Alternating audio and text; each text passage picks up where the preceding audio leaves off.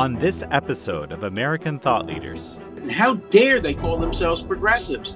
They are regressives. They are reactionaries. They are repressors. Alan Dershowitz is a Harvard Law School professor emeritus and one of the top constitutional lawyers in the country. A self-described liberal Democrat, he has been excoriated by the right and the left for defending highly unpopular public figures. People love me when I defend people they like, and they hate me when I defend people they don't like. The more unpopular you are, the more likely I am to want to defend you. Alan Dershowitz discusses his book, The Price of Principle, and shares his thoughts on COVID mandates, censorship, and the rise of anti-Semitism in America. You see these protests against Zionism by people who have no idea what Zionism is. I've been a Zionist from the time I was born. All it meant is that the Jewish people, like every other people, have a right to a homeland. This is American Thought Leaders, and I'm Jan Jekielek. Alan Dershowitz, such a pleasure to have you back on American Thought Leaders. Thank you so much for having me. Your book, The Price of Principle, comes at the right time for me. These are exactly the kinds of questions I've been kind of struggling with. I mean, mainly what I've been wondering has been, has partisanship completely taken over? Has partisanship almost, in a sense, become principle? I would say partisanship has taken over, but it's utterly, utterly unprincipled partisanship. If you ever dare put principle before partisanship, you're canceled. Your group won't have anything to do with you. You have to be 100% partisan no matter what the principles are. I'll give you an example. Caroline Kennedy's father wrote the famous book, Profiles in Courage. And I think I showed a little bit of courage defending President Trump in his impeachment, even though I'm a liberal Democrat and voted against him twice. And Caroline Kennedy said if she knew I'd been invited to this dinner party, she never would have come. The library in Chilmark, Massachusetts, bastion of liberalism, canceled my speeches and stopped circulating my books, all because they don't like who I defended. And even though I vote the same way they vote, that's not good enough because I, quote, enabled President Trump by being one of his lawyers on behalf of the Constitution. That's how far we've gotten. Well, I think you say in the book that principles have become actually a weapon of war, so to speak, in partisanship. What do you mean? Well, people claim principle, but they're using it in a partisan way. It's the opposite of principle. It's, double speak. Today, you cannot be a principled person. If you are a principled person, you'll be punished for it. Nobody wants principle. Nobody wants consistency. The Republicans are perfectly happy to say, we're not going to allow Merrick Garland to get a hearing for the Supreme Court because it's 8 months before the election. And then when a few weeks before the election, President Trump nominates Justice Barrett, that's fine. And you ask them, what's the principle? And the principle, they say, is because we can. Because we can. We have the votes to do it. The Democrats do the same thing. They silence people. They attack people, particularly in academia today. I just learned last night, I was having dinner with somebody who is the president of one of the city universities of New York, and she said that the City College of New York, where I went to Brooklyn College, the law school there has now voted unanimously. The faculty voted unanimously to boycott Israel and only Israel. And they had as their primary speaker at graduation a guy who advocates terrorism against Israel, doesn't believe it's right to exist. I don't want to debate Israel here today, but if a student at that university dares to dissent from the faculty's unanimous vote, they're not going to get recommended for a job on Wall Street or for a clerkship. That's not education. That's propaganda. In 50 years of teaching at Harvard, I never once expressed a personal point of view in class. I taught the students how to think, not what to think. And today, classrooms are propaganda mills, and they're our future leaders. It's interesting. You have a chapter in the book talking about basically systemic racism, just sort of an assessment. Are we still systemically racist? It made me think about this whole woke movement. And essentially, it is always almost partisanship masquerading as principle, isn't it? It is. Meritocracy is a dirty word. You can't use meritocracy. That's white supremacy. There has to be racial advantage. And But when there's racial advantage, there's racial disadvantage. Look at the Harvard case. Who's suing Harvard? Asian students, because they're being discriminated against because of quotas for black students. And so that case is going up to the Supreme Court, which I think will decide it the right way. But you know what will happen? Universities will cheat.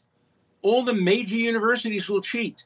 They will still have racial quotas, but they'll describe them as something else.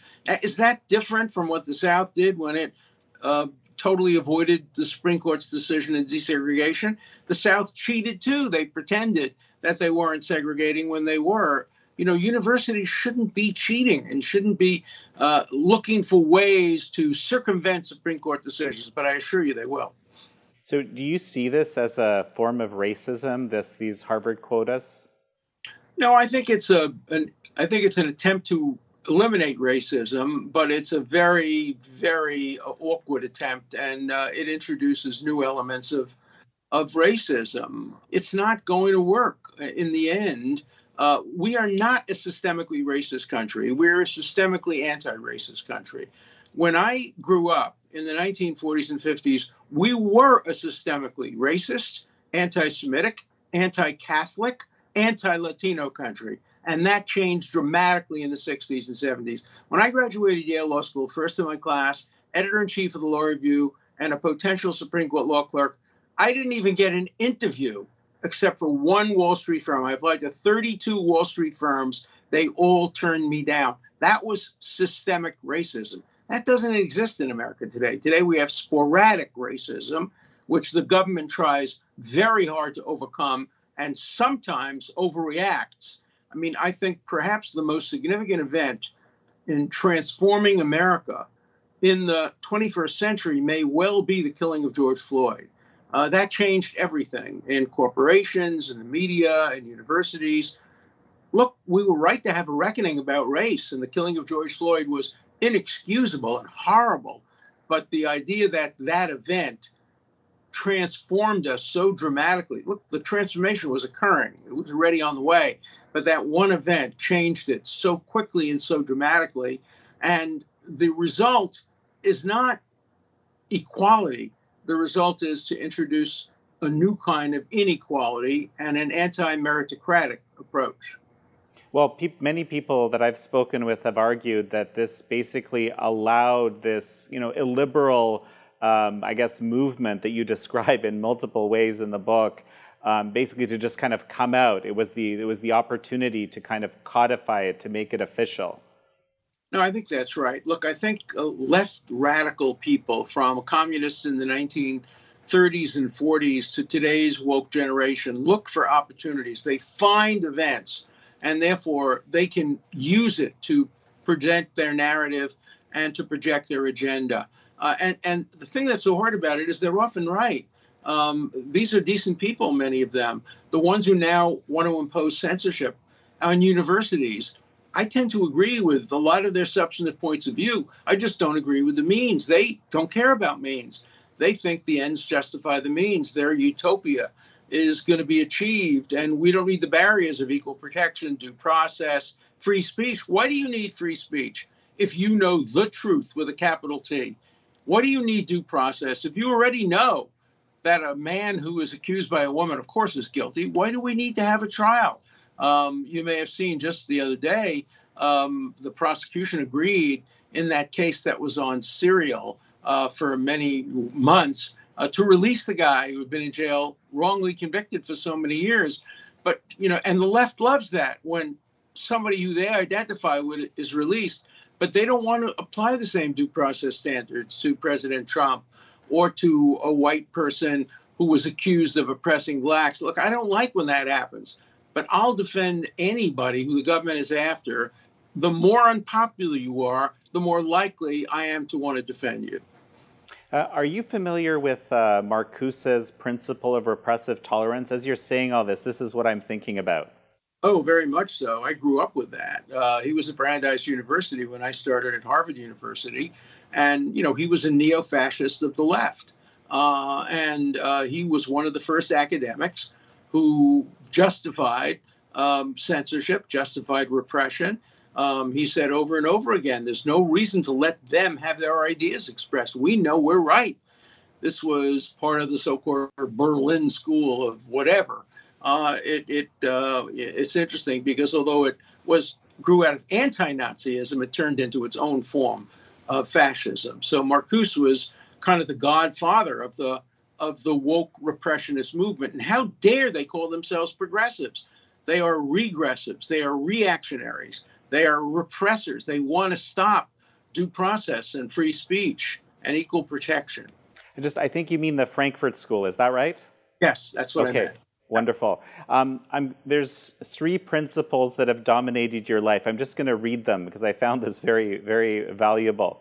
Number 1, freedom of expression and conscience. Number 2, due process, fundamental fairness, and the adversary system of seeking justice. And I want to kind of get into that a little bit because I think it's very underappreciated why this is so critical. And 3, basic equality and meritocracy. And, basically you argue that these 3 things are fundamental. The moment you dispense with one of them, things fall apart. Yes, and the one that's the most unpopular today is the adversary system. If you want to appreciate defense lawyers like me, go to Iran, go to the Soviet Union, go to Russia, go to China, go to Cuba, where people can't get defenses. Don't wish for things that you don't want. And, people just say, I'm such a horrible person because I defended O.J. Simpson. I defended Leona Helmsley. I defended so-and-so. Yeah, and I'm going to continue to do that just the way John Adams defended those who were accused of the Boston Massacre. And Abraham Lincoln defended unpopular people. Clarence Darrow did. Thurgood Marshall did. It's the essence of our system, and yet it's very unpopular. People love me when I defend people they like. And they hate me when I defend people they don't like. People walk up to me in the street and say, we used to like you and respect you. Now we're so disappointed. And I say to them, you were wrong ever to respect me or like me. I was never on your side. I was on the side of due process and justice and civil liberties. Back in the day, they came out on your side. But today, the victims of due process and civil liberties often are Republicans, conservatives, Christians, Jews, people who are not popular with the woke generation. I'm also going to read something quickly, which I pulled from the book. I thought it was the most powerful quote that I hadn't been aware of. H.L. Mencken, the trouble with fighting for human freedom is that one spends most of one's time defending scoundrels. For it is against scoundrels that oppressive laws are first aimed, and oppression must be stopped at the beginning if it is to be stopped at all. Wow. I think that every day when I'm accused of defending Donald Trump. In many ways, Donald Trump is a scoundrel. I don't agree with him. I voted against him. If he committed a crime, I would want to see him impeached or go to prison. But I'm not rooting for him. But I don't want to see the laws applied against him. And so many civil libertarians now want to expand the criminal law. Give you an example. There's a statute called the Espionage Act of 1917, the most hated law for liberals. Eugene V. Debs, they got Dr. Spock under it. They got Daniel Ellsberg. Liberals all said, oh, my God, you got to abolish that statute. Now you have the New York Times and liberals editorializing in favor of expanding that statute and applying it broadly to Donald Trump's or sedition statutes. They were used against, anarchists and communists in the 1910s and 20s. Now they want them to be used against people who participated in January 6th. Now, I'm opposed to what happened on January 6th, but I'm more opposed to using sedition laws to try to get them. This was a protest that got out of hand, a violent protest that shouldn't have happened. But don't overreact by keeping people in prison for months without a trial and charging them, as some people want to do, with sedition. My former colleague, Lawrence Tribe, has suggested that the Attorney General of the United States should prosecute Donald Trump for attempting to murder Vice President Pence. My God, what would that do to the rule of law? There's no law of attempts that would apply to that. Tribe is making it up. But he's willing to make it up if it's part of Get Trump. By the way, that's my next book, Get Trump, and how the attempt to get Trump is destroying civil liberties and human rights in America. Well, and I want to cover that a little bit because I want to sort of tackle some of you have views on the election, views on free speech, and these things kind of come together around Trump. So we'll talk about that in a moment. Before we get there, I just want to finish this piece. You said you're on the side of justice, but you also make this really interesting distinction. You cite Judge Oliver Wendell Holmes. And how he says, well, no, we're on the side of law. We're not on the side of justice. And so that isn't necessarily obvious why these things are not the same. Give you an example. Today, to convict somebody, you have to prove his guilt beyond a reasonable doubt. What if he is guilty, but there's no evidence of reasonable doubt? And so you get a guilty person going free. That's not justice. That's the law. That's a good law. Better 10 guilty go free than one innocent be wrongly convicted. That's a good law. Emanates from the Bible, from Abraham's arguments with God over the sinners of Sodom. But it's not justice. And I have produced injustice on some occasions. Yes, I have occasionally gotten guilty people off. I don't lose any sleep when I do that. Let me tell you when I lose sleep. When I get an innocent person convicted. That's only happened a very, very few times in my life. But it has destroyed me because then I say it's my fault. If a guilty person is set free, that's part of our system. Better 10 go free. But if an innocent person is convicted, I can't deal with that. It's so hard. That's why I fight so hard against that happening. It's foundational that you follow the law and you don't make exceptions. That's right. Now, look, you can have lawless law. If I were living in Nazi Germany, I wouldn't follow the law. But we live under a country of law, and our legal system is a good one. It doesn't always produce the right results. I'm not Socrates. I wouldn't drink the hemlock. There is a room for civil disobedience. My grandfather, I'll give you a wonderful example. My grandfather was poor as a church mouse. He had no resources, lived in a small place, and found out he had 28 relatives in Brno, Czechoslovakia on the eve of the Nazi invasion. And he went around to every neighbor and said, you have a basement? That's now a synagogue. You need a rabbi. You need a cantor. Had 28 false affidavits and saved the lives of 28 people from Nazi Germany. It was the proudest moment in his life. And if you ask me what, among all the people in my family who have done wonderful things, I admire most, it's my grandfather's illegality in helping bring 28 people. And those 28 people are now among the most accomplished Americans.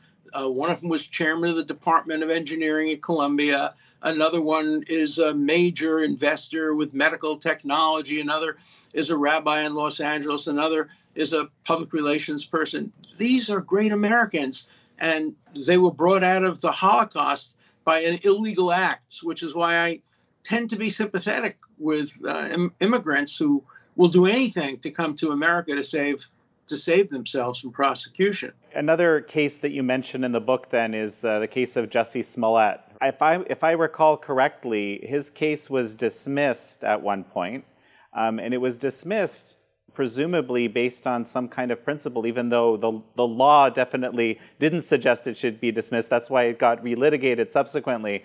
But the fact that it was dismissed, I just want to be clear, I wholly support the action you just described, but I'm imagining that the prosecutor that's dropping the charges is imagining to themselves following some sort of principle that's greater than the law when they're doing this. For example, dismissing the case against Smollett. Yeah, but the principle there was one that they would be embarrassed to articulate because it was based completely on improper considerations like race. Look, the real villain there was Don Lemon, who just recently got fired by CNN, but didn't get fired soon enough. He was a very close friend of Smollett, and he gave him legal advice about how to not give the phone to the police and never disclosed it. When he interviewed him on television objectively, whereas Chris Cuomo was fired. And I have a chapter in my book about CNN. CNN doctored a tape of mine, had me say exactly the opposite. I said a president could be and should be impeached if he committed criminal behavior or criminal-like behavior. And they had me saying a president can't be impeached even if he commits criminal behavior, even murder. And therefore, I'm like Hitler, Stalin, and Mussolini. That's why I'm suing CNN for their unprincipled distortion of what I had to say. I believe strongly in the First Amendment, but the First Amendment doesn't give the media the right to make up make up defamatory stories in order to serve their partisan interests. When you realized that tape was doctored, what was your reaction? I couldn't believe it because I had been a guest on CNN many, many, many times. But as soon as I defended Trump, my status changed. And I knew that, and that's okay. They're a network with an agenda.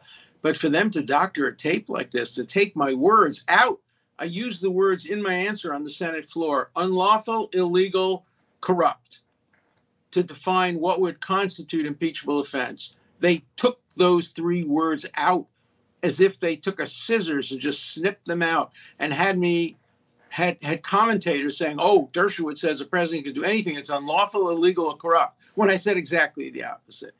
So I sued him. I hate to sue. I never sued anybody in my life until I was 75 years old. And now I'm involved in 3 lawsuits. So I think you mentioned, let's see if I recall correctly, but you said there are 3 things that you did that you think basically put you on the other side, from being like one of the top legal minds, generally agreed being one of the top legal minds in the nation, to being some kind of pariah in certain social circles and so forth. Okay, representing Trump was number 1, and that put me at the, quote, margins of academia. CNN contributed to that by distorting what I had to say. Number 2 is representing Jeffrey Epstein, which I did and got him a good deal. He didn't like the deal, but most people think it was too good a deal. And the third, as the result of representing Jeffrey Epstein, I was accused by a woman named Virginia Giuffre, who I never met, never heard of having sex with her on 7 occasions, including in front of my house in a limousine in Cambridge, Massachusetts, in places that I never was during the relevant time period. Her own lawyer admitted on tape that she was, quote, wrong, simply wrong. Her other lawyer admitted that she was wrong. There were emails we discovered that they tried to suppress that admitted she never knew me, and yet people believe it. But it's interesting, different people. The people on the liberal left, Martha's Vineyard, they don't believe the charges against me sexually. They only attack me because of the Trump business. Others don't attack me on the Trump business, but attack me because if I've been accused, I must be guilty. I wrote another book on that called Guilt by Accusation, where I document clearly how it's impossible for me to have ever been in the same place where she was under the circumstances she suggests, including, as I say, sex in a limousine in Cambridge, Massachusetts with 2 women. She just has a phenomenal imagination, but I've clearly proved her to be a serial liar, and I'm suing her now. She's suing me, and it will be resolved in court. We live in this time, and again, you note this quite well, I think, where identity plays a role in ascribing guilt or innocence. And this is sort of, kind of infected almost kind of all areas of inquiry in a sense. Are you seeing this? Look, the ACLU is dead in the water now. They don't defend people on college campuses from being denied a free speech or due process. They've become a partisan political organization for the most part. Alan, I want to switch gears a little bit and go into, you wrote a book, The Case for Vaccine Mandates. This is something that I've been following very closely. It's based on the idea that the vaccines need to reduce the spread of the virus for there to be a case for for mandates, right? That's right. Look, if you invented a new vaccine that could immediately stop all heart attacks, all cancer, all diabetes, I would be opposed to the government requiring you to take it. I would urge you to take it, but I would not allow the government to take it because under John Stuart Mill principles, the only way the government can force you to do something is to prevent harm to others. Now, if there is, however, a vaccine, even if it doesn't help you, that helps the spread, prevents the spread of a deadly disease, there I would allow the government as a last resort to compel you to take it. George Washington, I own a letter written in the hand of Alexander Hamilton, dictated by George Washington, in which he urges his commanders to make every soldier in the American Revolutionary War get vaccinated against smallpox. He essentially says, we're not going to lose to the Brits, but we might lose to smallpox. But I agree with you that the key point is the vaccine has to prevent contagion. And that burden hasn't been yet satisfied with at least the earlier vaccines. The current new vaccine claims that it does prevent the spread. That's a scientific fact, and we'll have to wait and see whether it's borne out by the research. Well, but this is sort of there's this question, right? Like, for example, I can imagine the people that were very pro-mandate at the beginning would grab Alan Dershowitz's book and be like, hey, look, Alan Dershowitz says that there is a case for mandates and so forth. Whereas, as we know, these genetic vaccines certainly didn't stop the spread, and in some cases, some of the research now is showing that they're actually promoting viral replication as opposed to the opposite. Here's the thing I want to get at: when information is suppressed, because early on we were told by pundits mostly and politicians that the vaccines would stop the spread. But there was a suppression of information and, a quelling of voices of scientists who were actually seeing through serious research that it was the opposite. Like, how do we deal with this sort of thing in a legal framework? Well, it's very hard, and I was completely against trying to censor. I was willing to debate Robert Kennedy, who I disagreed with. Nobody else was willing to debate him. We had a really good debate about these issues. Look, science is science, and it should never be suppressed. I wrote a piece in March of 2020 saying, believe science, be skeptical of scientists. Back then, in March of 2020, scientists were making two claims. Number one, they were saying that the virus is not spread by aerosol, it's only spread by touching. And number two, they were saying, don't buy masks. Masks are no good, they don't stop you. The second one, they were making a deliberate lie. They knew that masks were good because the doctors were using them. They just didn't want us, the non-doctors, to hoard the masks, and so they were willing to mislead us. As to the first, I wrote in my piece, I said, you're just demonstrably wrong. If the virus spread by touching, it would spread much more slowly. Touching is not something that induces quick spreads. Obviously, it has to be something that comes from aerosol. And, I was proved correct in both instances, but I was so criticized when I wrote that article because how dare you challenge the medical establishment? Well, I did, and you did, and others did. That's a healthy way to go. I still promote vaccination for people who choose to have it, but unless and until it's proved that it really prevents the spread of contagion, I would be reluctant to go to the ultimate step. Government force should always be used only as a last resort, and only after all other alternatives are tried, and only if the justification is clear. And there is Supreme Court precedent allowing it, probably, but that doesn't mean it's the right thing. Well, so we did a very, very thorough literature review around mask use now. There's many, many, many papers now that have tried to address this both in sort of in vivo and in vitro, so to speak. And there's a very marginal benefit of masks that aren't sort of fully sealed, the N95 versions and so forth. There are still places that enforce these kind of vaccine mandates, and on the other, mask mandates. But then on the other hand, you also have governors, like, for example, Governor Ron DeSantis expressly sort of prohibiting, say, municipal units of government from creating these sorts of mandates, whether they be vaccine or mask. And what are your thoughts? Well, I don't like governors telling cities what to do. I think that governors should have limited power. They don't make the law. They enforce the law. We're in a period of relative uncertainty. I carry around my N5 mask, whatever, every day. I wear it. I put it on right. I seal it. Thank God. I want to cross my fingers. I haven't gotten COVID. I'm 84 years old with some medical conditions, so I try very hard to avoid that. I was at a scientific event the other night, and there were about 100 world-famous scientists, and I was the only one wearing a mask. So obviously, either scientists aren't sure or they're willing to risk themselves in order to have better social interaction. But I continue to wear the mask.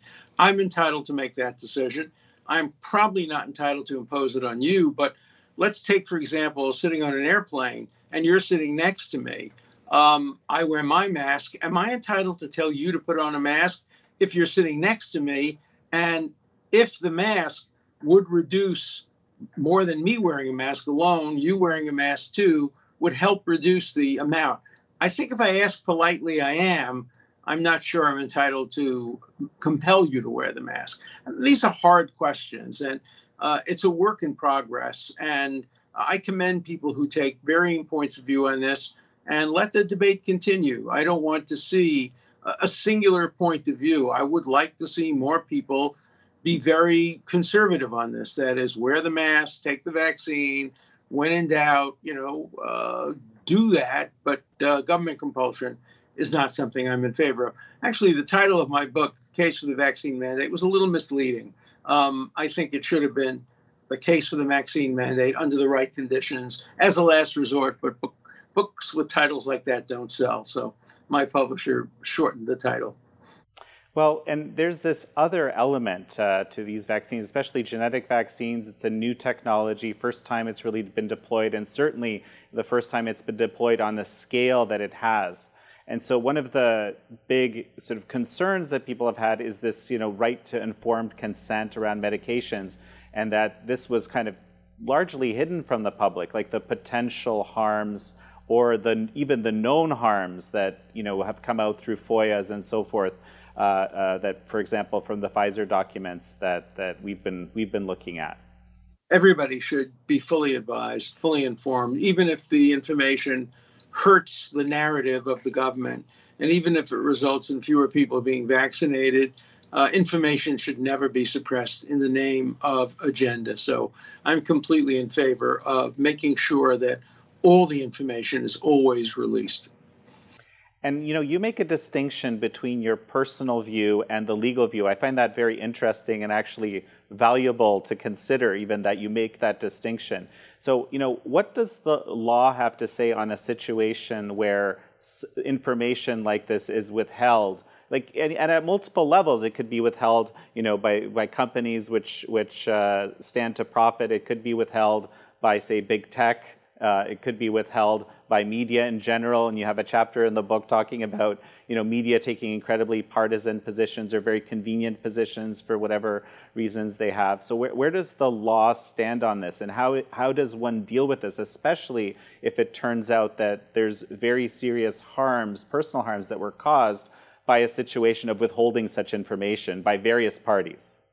The law makes a tripartite distinction, basically. There's the government. The government shouldn't withhold anything except material essential to the national security, names of spies, locations of nuclear weapons. That's the government. Second, there are kind of quasi-governmental organizations like the FDA that control private companies, drug area companies, and that halfway between government and private. And then there are purely private companies where the government has very little control over what's disseminated, except if it's fraudulent. And even if it's fraudulent, if they're not on the stock market and if they're not selling certain materials, just lying to the public, unfortunately, is not a crime. That case was tried recently in the Theranos case, where both Theranos people who were in charge got convicted. Unfortunately, the lawyer escaped liability, who should have been convicted, in my view.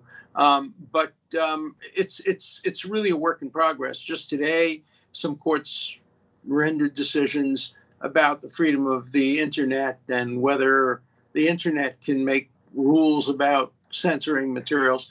This is probably the most interesting and difficult free speech question of the 21st century, and I'm glad to be involved in it. I don't have a simple-minded solution, obviously. The presumption is in favor of letting it out speech.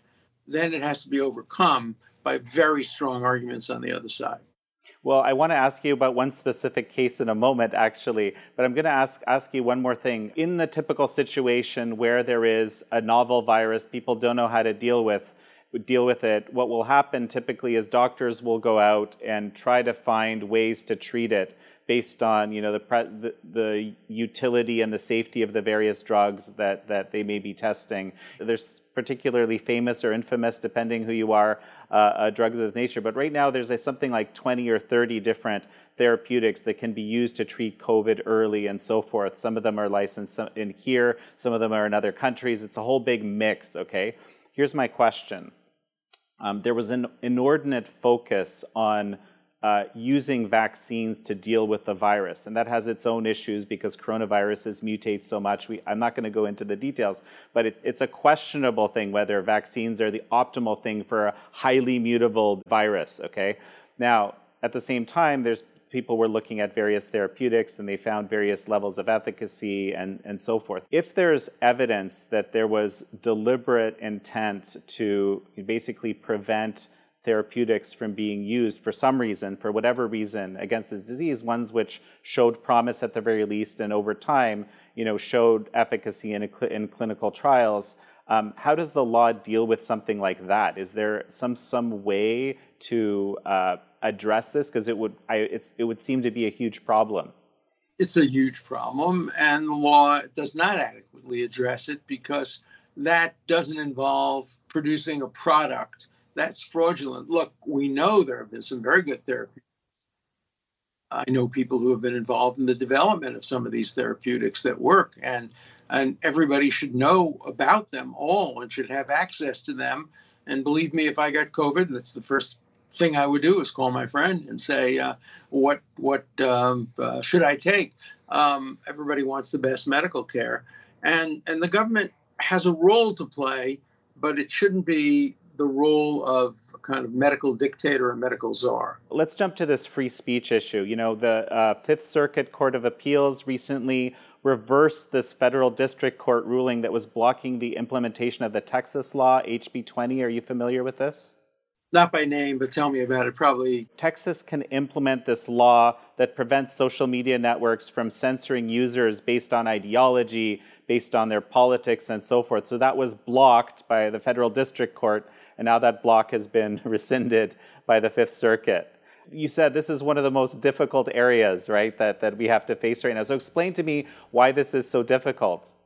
Because it's private people and the private companies, big as they are, they're claiming their First Amendment right to decide what to put on their platforms. And they're claiming the right to censor. Now, Jefferson, Hamilton, and Madison would be turning over in their graves if they thought that giant private companies could do what the government can't do, and that is censor. Now, there have been some theories that have been proposed. The theory of kind of common carrier. If you're a train, even if you're owned by a private company, if you're a telegraph company, whatever that is now, there's no such thing. But back in the day, telegraph companies were, even though they were private, regulated by the law. And I think there is a case to be made. There are cases on both sides of this. But there's a case to be made that, Google and Facebook and Twitter and others have become common carriers and maybe are subject to some regulation, but you don't want to give the government too much power over these companies either. Imagine if we had a totalitarian country with a tyrant being able to control Google, etc. You'd want them to be free. So these are such hard questions, the kind of thing I would, spend a whole semester on if I was still back teaching at Harvard, where I was for 50 years. When these the biggest ones are effectively almost infrastructure, very much like a phone system, they can become the tyrant instead. Or yep. Both can become tyrants, which is an incredibly troubling proposition. But, it's less troubling if each becomes a tyrant and they're against each other. So that at least gives the two tyrants the opportunity to fight with each other. The worst possibility is if there's only one tyrant, or if the government takes over everything. That's why there is some concern about it. Look at what's going on in Russia today, where obviously the government is controlling the media. They're not doing a particularly good job. By the way, it's become much harder for governments to control the media. China, Iran, they try hard. But with the internet and with other methods of communications, now things sneak out. When I was representing dissidents in the Soviet Union back in the 70s, they would circulate what was called samizdat. That is, they would take a pamphlet and they would type it, and they'd make 10 copies. The 10th you probably couldn't read, just by carbon paper. And then they would distribute them. That was their method of circumventing censorship. Today, of course, we have more high-tech methods of doing it, and it's a continuing war And I think it's a war with some positive consequences for free speech, because it means that there isn't one unit anywhere that controls everything, and that's the key to avoiding tyranny. That is a hugely valuable point. I'll just read, this from the court's opinion. Today, we reject the idea that corporations have a freewheeling First Amendment right to censor what people say. So that's at the Fifth Circuit now. I guess it's going to go up the chain.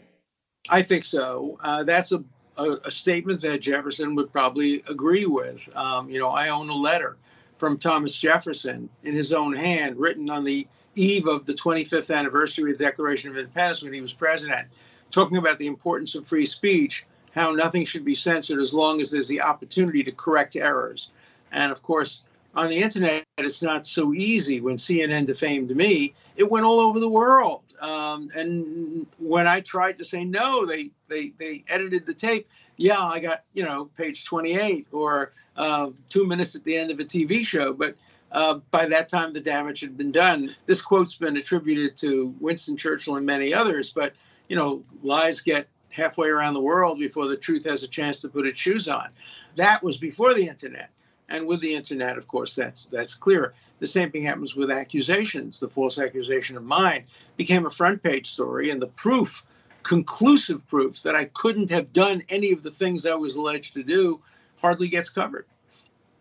No, absolutely. And actually, now we're getting to the sort of a case in point, so to speak. And I'm going to be talking about the Hunter Biden laptop censorship here. So we've got elected government, we've got this unelected bureaucracy, big tech, legacy media, all kind of telling the story in the same direction. I'll kind of lay out a couple of things, I think, which are relevant. So first of all, late 2019, the FBI collects the laptop, verifies it, knows it's real, is sitting on it for its own reasons. Later we have Zuckerberg telling us that the FBI has told Facebook to watch out for Russian disinformation just prior to the New York Post publishing on the Hunter Biden laptop. After this publication, we've got 5 past CIA directors and numerous kind of, let's say, well-known people in the establishment that are saying that this laptop has all the hallmarks of Russian disinformation. And this is, of course, all before the election. Now, fast forward to today, everyone agrees the Hunter Biden laptop is real and what's on there is accurate. You have people like Jack Dorsey saying it was a mistake to do this censorship. So what is your take here? It's always a mistake to do censorship. Always let the story play out. We never know what the truth is and what it's not, particularly in the context of Russia and the context of American elections, in the context of partisan media. Nobody should censor any of this. I don't know what the truth is. I don't know what the answer is. There seems to be enough to raise a level of suspicion, but I want to hear all sides of the issue. And I don't want to be told by big media or by the government, no, this doesn't deserve to be aired. Look, I voted for Joe Biden. I support Joe Biden. I'd like to see him reelected if he runs. But I want the truth to come out about his son and the laptop. I think that's more important than who gets elected. Well, okay, but let's go back a little bit. I mean, I think in the book, and numerous times you said you feel the election was free and fair. And No, I didn't say that.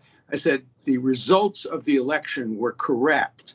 I think there were problems with the election. I think Pennsylvania acted unconstitutionally.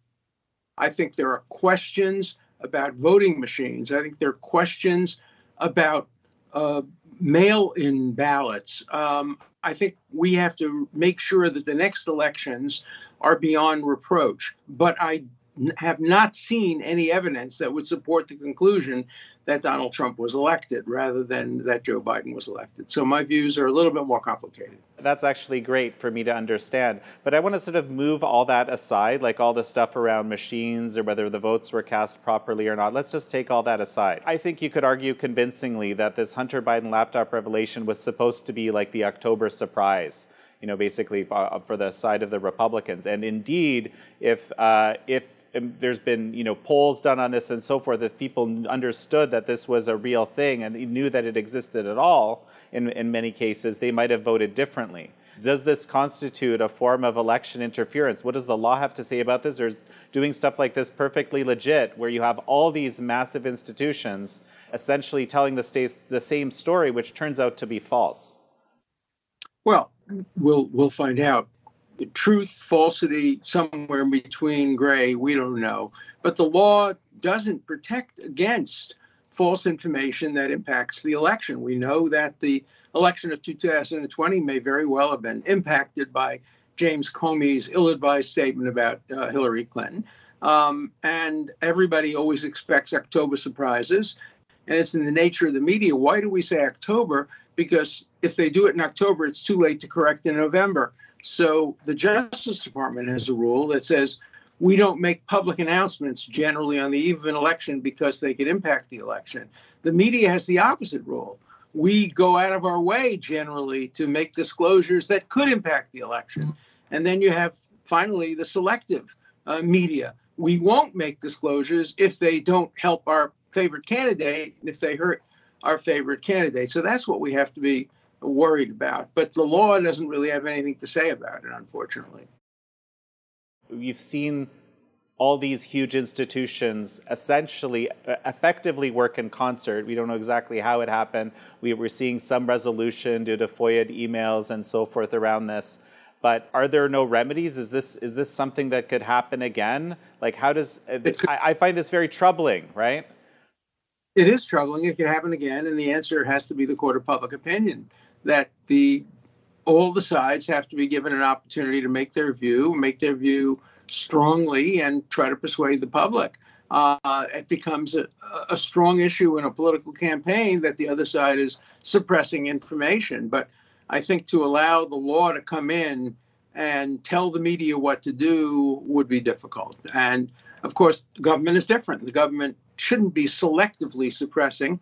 But if they, on all sides, say we're not going to make disclosures within months of an election, that may be fair, but they can't do it selectively. I understand your position on the election now, and it's good. I understand it's nuanced, but this kind of activity, which has nothing to do with specific ballots, but it has everything to do with influencing public opinion. It kind of precludes from people from being able to see, both sides of the issue, for lack of a better term. And so this is the issue that's concerning to me. Let's go back several years earlier when then businessman Donald Trump was trying to influence the election of Barack Obama by falsely claiming that he was not eligible to run for president. I mean, it was false on two grounds. First, he wasn't born in Kenya, he was born in Hawaii. And second, if he could have been born on the moon or in Kenya or in communist China, he'd still be eligible to run because his mother was a citizen, and that makes him a natural-born citizen. So it was wrong in every regard. What should the media do with something like that? We know that a story like that might influence the outcome of the election, but it's patently false. And so we don't want the government to come in and say, here's the distinction. One story is true, one story is false. The last thing we want is the government to determine truth and falsity. My view is that all these stories ought to come out. Let the public judge them. And that's what happened with the Obama argument. It went out there. It was in the public. People showed documents. And in the end, most people disbelieved it. Okay. And when the government appears to be putting its finger on the scale here, how do we deal with that? Well, then you can file lawsuits. You can bring legislation. I want to finally talk about this element of systemic racism that we discussed a bit earlier. Is the U.S. a systemically racist country? Well, you argue no because of these changes that we discussed earlier.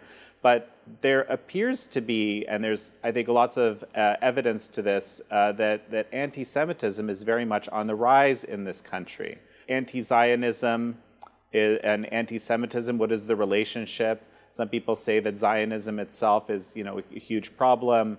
I wanted to give you a chance to kind of talk a little bit about this because I know you have some very good thoughts on it. There was a very good program now on television by Ken Burns about the role of America during the Holocaust. And it was so clear that America in the 20s and 30s was a systemically anti-Semitic country.